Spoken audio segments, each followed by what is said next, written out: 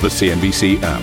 Global market news in one place. Customizable sections and personalized alerts. Stocks tracking, interactive charts and market insights all in your hands. Stay connected. Stay informed. Download the CNBC app today. A very good morning, everybody. This is Squawk Box, and these are your headlines. Wall Street closes in the red for a second straight day as Treasury yields rise on hawkish Fed comments. San Francisco Fed President Mary Daly is warning the inflation fight is nowhere near done. We are still resolute and completely united on achieving price stability, which doesn't mean 9.1% inflation. It means something closer to 2% inflation. So a long way to go. Meanwhile, U.S. House Speaker Nancy Pelosi irritates Beijing as she pledges strong support for Taiwan, becoming the highest-ranking American official to visit the island in 25 years. Today, our delegation, of which I'm very proud, came to Taiwan to make unequivocally clear we will not abandon our commitment to Taiwan, and we are proud of our enduring friendship. Société Générale posting a smaller than expected loss in the second quarter as revenues jump almost 13%. We're going to be speaking to the group's CEO, Frédéric Oudéa, in a first on CNBC interview coming up at 7:30 CET. And China's services sector expands at its fastest pace in over a year. This is a rebound effect as easing COVID curbs boosted confidence.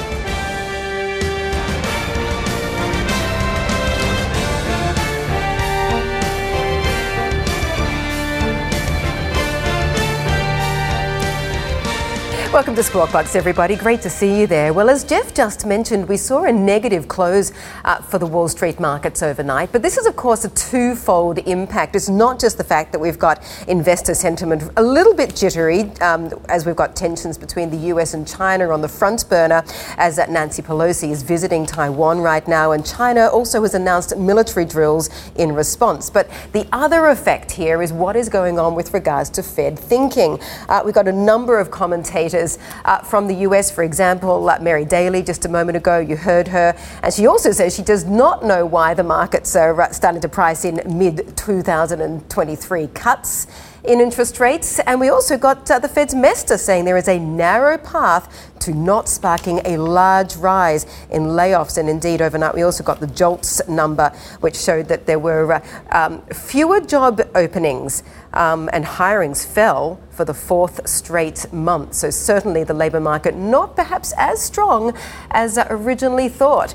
As for what's happening with the Asia markets, we can see that it's not as bad a picture as it was yesterday. We saw sharp losses for the Asian markets yesterday on fears about that Taiwan visit. We saw a drop of over 2%, for example, for Hong Kong and for Shanghai. Taiwan, actually, in comparison yesterday, was only down by 1.6%. But today, the picture, and these markets are still moving, a little bit more sanguine about things. Whether or not it's calm before the storm, we don't know. But right now, there is somewhat of a moderation in the fear right now. The Hang Seng is managing to claw back a little bit of ground along with the Shanghai market, and the Nikkei 225 is also up by 0.4%, perhaps also helped by the easing of the Japanese yen, which got a massive move from safe haven flows yesterday, Jeff, but today actually has eased from near the 130s back up to around the 133s. So certainly that would be helping at the margins for the Japanese equity market. Yeah, I think the tone looks better than expectations, doesn't it, of these Asian markets, given all the threats that we've heard from China.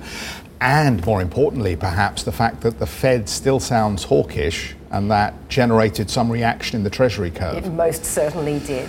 Yeah, let's talk a bit more about the Nancy Pelosi situation. The U.S. House Speaker has met Taiwan's President, Tsai Ing-wen, in Taipei in a visit that has drawn a sharp rebuke from Chinese authorities. Pelosi landed late Tuesday in the first visit by an American House Speaker for 25 years.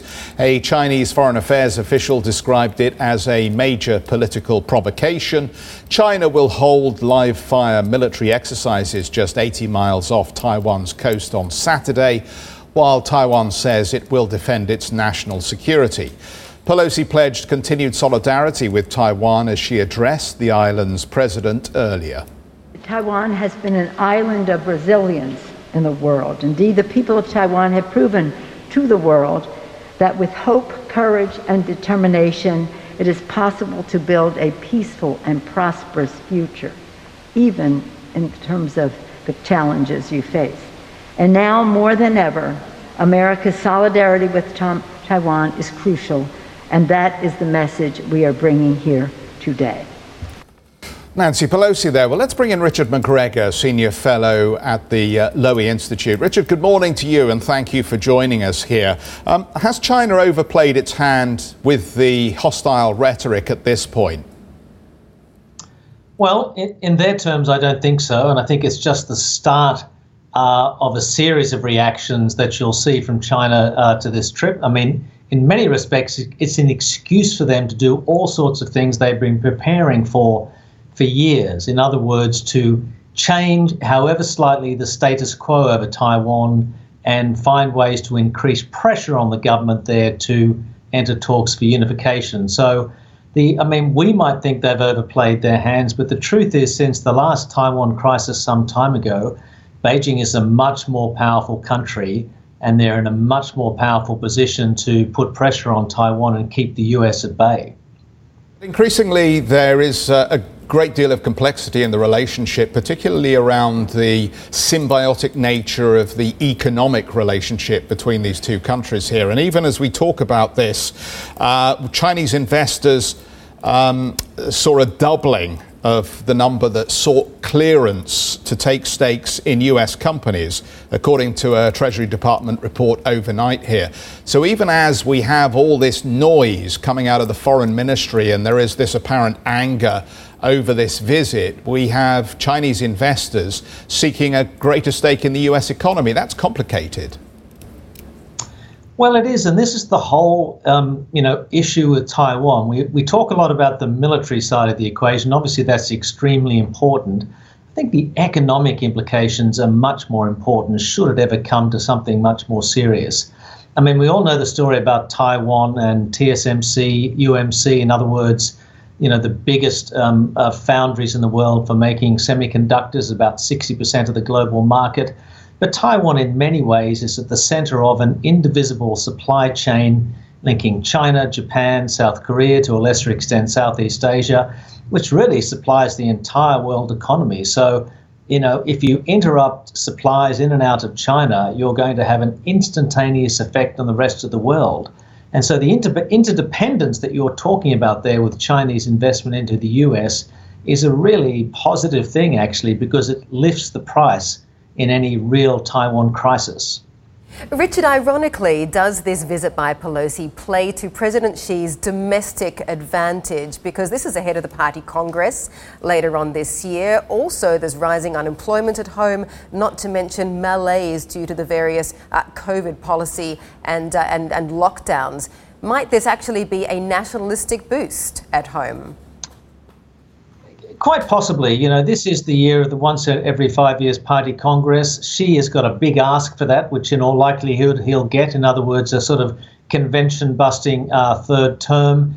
In theory, this should be a coronation. The economy should be doing well, people should be happy. But as you say, none of that is the case. But Taiwan, I think, you're right in a sense. It's everybody likes to wrap themselves in the flag.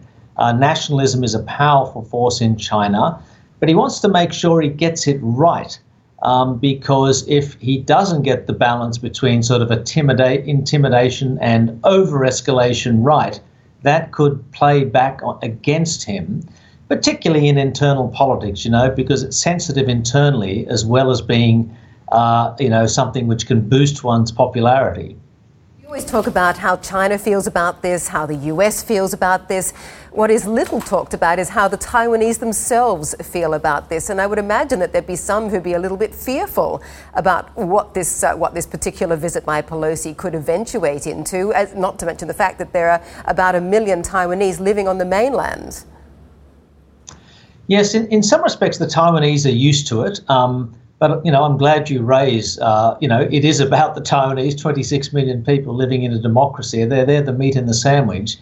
But, the first thing to say is that people in Taiwan overwhelmingly do not want to be governed from Beijing. That's the first and most important point. The second point, though, is Pelosi's visit entirely welcome? Yes, for some people it is. They want Taiwan's concerns to be highlighted. But for many Taiwanese leaders, that's not the case because they don't want the issue elevated. They don't want it up in headlines. They don't want China to be forced to make tough, intimidatory decisions. They want life to go on as it is. So it's a very, fine set of needles to thread there, and it's hard to do it perfectly. Richard McGregor, thank you very much for kicking off our show, a really important story that we will continue to follow. Joining us there from the Lowy Institute, Senior Fellow.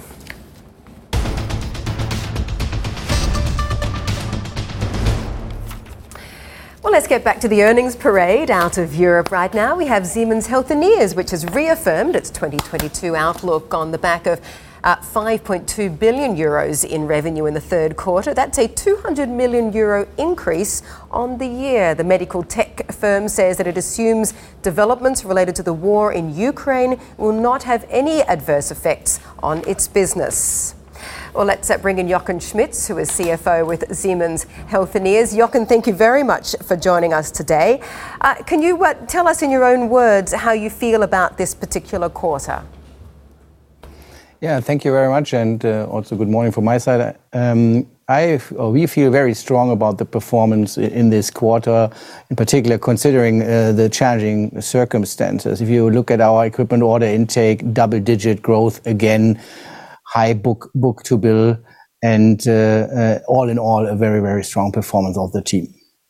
COVID is one of those things which for some people absolutely devastating. For other people, at least from a commercial point of view, had certain silver linings. For you, obviously, as a medical device maker, I see that you saw a lot of demand for your what we call in Australia RATS test, or the rapid COVID-19 antigen test. But as the pandemic moves to a new phase, do you expect to see lower demand and therefore a negative knock-on effect to your bottom line?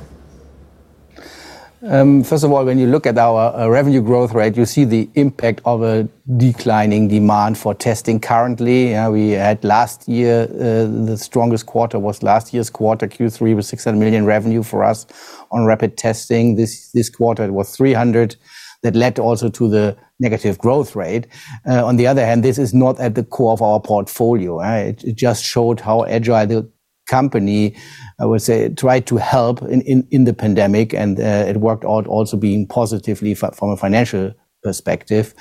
But we do not bank our midterm or long-term future on rapid antigen testing. Yeah, Jochen, just help us out very briefly. I mean, I think we're all aware of the news story around Cellex launching this legal action. Can you tell us, do you expect any material impact to earnings from this case? From our standpoint, we do not expect this at all. When we look at it, it's a design claim, so to say, on the cartouche, which had clearly prior use already. So we are not concerned about this. But you are engaged in the litigation, though. If you could just bring us up to date with where we are on the story. Yeah, we just got sued by them. Therefore, we are engaged in the litigation. It happened at the beginning of this week. Or end of last week, and we did not know about this beforehand. Therefore, not a lot to update yet. But if we look into it, as I said, we do not expect any material effect from this. Yeah. Okay. Thank you for that. Can I ask you then about the evolution through the second half of the year in terms of free cash flow development? Can you continue to convert business to cash? And thank you for the question. On the free cash flow side, we had a very, very strong quarter. Again, cash conversion rate almost at 1, so equaling profit. And that shows also the overall strength of our teams collecting cash. But it also shows that we are very well managing the significant supply chain challenges we have. And what we also see on the customer front, that there is the willingness to pay is still holding up well. So much for joining us with that snapshot. Jochen Schmitz, CFO of Siemens Healthineers. Well, let's take a look at what Societe Generale posted. Indeed, it was a better than expected loss of 1.48 billion euros in the second quarter. It also announced a share buyback of 915 million euros. The French lender, indeed, it is the third biggest listed bank in France. It absorbed a 3.3 billion euro hit from the sale of its Russian unit, Rosbank. Indeed, the lender is now looking for a new CEO to follow Frédéric Oudéa's 15-year tenure at the helm. We're going to be speaking with Mr. Oudéa. He's going to be joining us in just a few minutes' time. Do catch that interview at 7:30 CET. Well, it's fascinating, isn't it? We talk a lot about the German data looking a little bit weaker at the moment, and I think, there are signs that the economy is reaching stall speed here. As we reflect back on the second quarter, Commerzbank actually has delivered a very respectable set of numbers here, and they say based on strong customer business and rising interest rates, revenue in the second quarter increased to 2.48 billion euros, CET1 ratio up to 13.7%. In terms of the second quarter profit, it was better than expected. The group reported 470 million euros against a loss of 527 million euros a year earlier. The market was looking for 370 million, so that is a significant improvement on the expectation here. The bank delivering an operating profit at 1.289 billion euros. We will speak with the CFO of the business, Bettina Orlop, will join us later on in the show. That's coming up at 8 Central European time. Be interesting to hear from her whether she thinks that momentum can continue given some of the underlying pressures the German economy is facing. We'll come back to that services sector story in China in just a few moments as well. The services sector seeing expansion at the fastest pace in over a year as easing COVID curbs appear to boost confidence and spending. We'll have a look at the numbers, as I say, in just a moment. Indeed, certainly coming off a very low base. Anyway, for more on the fallout from Nancy Pelosi's trip to Taiwan, do check out the Squawk Box podcast.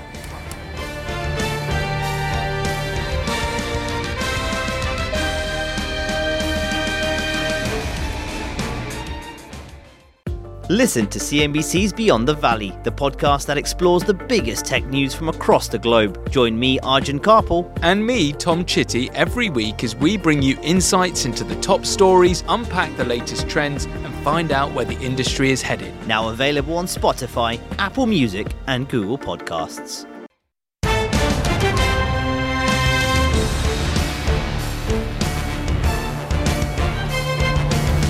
US Treasury yields moved higher on Tuesday after a series of hawkish comments from Fed officials. Cleveland Fed President Loretta Mester, a voting member this year, said there is, quote, more work to do on fighting inflation and that she has yet to see a peak in price pressures. The Chicago Fed President Charles Evans said he supports continued rate hikes, saying the FOMC wants to get to neutral, the so-called mythical neutral rate, expeditiously, while St. Louis Fed Reserve President James Bullard backed the Fed to achieve a soft landing as it looks to tame inflation without harming growth in the economy. Well, speaking to CNBC, San Francisco Fed President Mary Daly said she needed to see more data before being convinced inflation has peaked. We've been with this high inflation for a while, and really getting too confident that we've already solved the problem, I think, would be a mistake. We need to keep committed until we actually see it in the data. And we are seeing signs that, again, the economy is slowing. We have a couple more inflation releases before the next FOMC meeting. We have a couple more labor market reports, including one this Friday. And I really am looking to seeing what those data tell us about whether we can downshift a little bit the pace of rate hikes. Well, this hawkish Fed speak that we got from multiple corners overnight, definitely one of the reasons why the US markets closed in negative territory. And the other is the jitters over what's going on with regards to Taiwan, with Pelosi's visit there, and of course China then announcing military drills. So you've got the Dow down by over 1%, not quite as bad there for the Nasdaq, but the S&P 500 also to the downside. And we also got some data on the jobs front as well. And naturally, because so many people point to, there's the strength of the labour market and that's going to keep the Fed hiking, etc., etc. But actually the job market does seem to be somewhat at the edge, softening up a little bit. We got that JOLTS number showing that there was an easing in job openings, and hirings are also on the downside, indeed falling for the fourth straight month. So this was all showing up in what was going on with Treasury. So normally with the Taiwan narrative, you would maybe get a safe haven bid into bonds. That was not the case in overnight trade. Indeed, we saw yields rising naturally because of all those Fed speakers throwing a bucket of cold water on the markets, thinking about a Fed so-called pivot to a dovish stance. So you have here the US 2-year above the 3% mark, and of course that is yielding higher than the 5-year and the 10-year. The 10-year sitting at 2.7% there as well.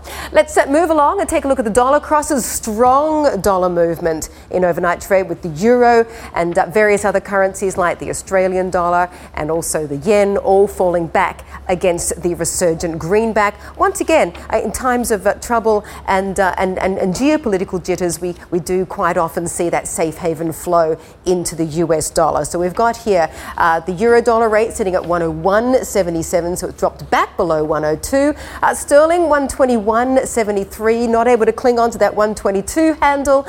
Dollar yen is currently sitting at 132.88, but in overnight trade we saw an easing in the Japanese currency from the 130s all the way up to the 133s. So as I say, a little bit of give back so far today, which I guess is sort of afternoon Asian time, but nonetheless still yen not as strong as it was. Talking of Asia afternoon, let's take a look at how the markets are doing. Well, naturally, they've had quite a bit of time to digest everything coming out of the press conference over there in Taiwan with Nancy Pelosi, and they're managing to take it in their stride. Sharp sell-off yesterday. I guess it's sort of a sell the rumour. Today, maybe a little bit of buy the fact. We're just, of course, still in that wait-and-see period, Jeff, as to what more there could be coming out of China's response so far with those military drills. Maybe the market is feeling they can handle this so far, but if it does escalate further from here, all bets might be off. But for today, we're managing to see some move to the upside for the Shanghai, Hong Kong market and Nikkei 225. The Australian market, which surprisingly in the sea of red yesterday, was actually one of the gainers because the RBA didn't come out with any nasty surprises and put itself out there as one of the central banks that's going to wing it from here. It's going to be data dependent. It's going to keep its options open. And I think yesterday there was a bit of relief for the Aussie market. Today, there's some give back. Let's talk about the China services sector data. We saw expansion at the fastest pace since April 2021 last month, as easing COVID curbs boosted consumer confidence, apparently. But it wasn't all good news as companies cut staff for the 7th straight month and overseas demand eased. Sam has more on the story for us from Singapore. Good morning, Sam. Good morning to you, Jeff. That's right. That data today certainly painting an interesting picture of what's going on in the Chinese economy at the moment, although I would say it was perhaps largely overshadowed by Pelosi's trip to Taiwan today. So it's a bit hard to decipher as to how investors are feeling about this data at the moment, given the geopolitical risk and China's response right now militarily and economically. But for what it's worth, as you say, at a headline it looks good, but of course you do need to look under the hood. And what this data really tells us is that firstly, the smaller and private firms have actually held up slightly better than the bigger and state-owned firms in the month of July, because of course this is the private survey. The other thing that this data tells us is actually that the services sector has managed to hold up a lot better and has actually remained more resilient than the manufacturing recovery, because if you rewind a couple of days, of course, we were just talking about how the official manufacturing PMI numbers actually surprisingly contracted. So you could say we are looking at a fairly uneven recovery over in China at the moment. While we have certainly seen factory activity slowing down, we did see the services sector showing activity growing at the fastest pace in 15 months. That was really thanks to those easing COVID curbs that really helped boost domestic demand. Of course, it is good for things like bars and restaurants. We also saw these government efforts to try to boost consumption. And really, this was in a bit of a contrast to the official numbers. We did see them actually softening up slightly, although they both managed to stay elevated. And that also came, as I said, we saw those COVID curbs easing and also around domestic travel. So what we've seen is a response to some of this pent-up demand, and that really helped the PMIs when it came to some of those heavily affected sectors like catering and also transport. But as I say, if you look under the hood, employment's still a bit of a concern within this data as well. We know that that is a big focus for the government right now. Mandy and Jeff, back to you in London. We always have to look under the hood, don't we? The devil is in the details. Thank you very much for joining us. Sam Vardas joining us from Singapore. Let's take a look at the oil market. Naturally, that's a market that closely watches the economic indicators out of China. Brent crude is currently down by 0.3% at 127, so giving back a little bit of the gain that it got overnight. WTI crude also slightly lower at 94.22, but still year to date, WTI is up about 24%.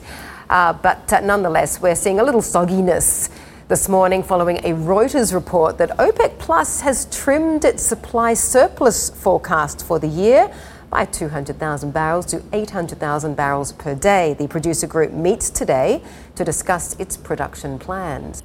Thank you for listening to Squawk Box Europe Express. For more market-moving news, you can head to cnbc.com. Or join us again on the show with Jeff Cutmore, Steve Sedgwick and Karen Cho, weekdays on CNBC.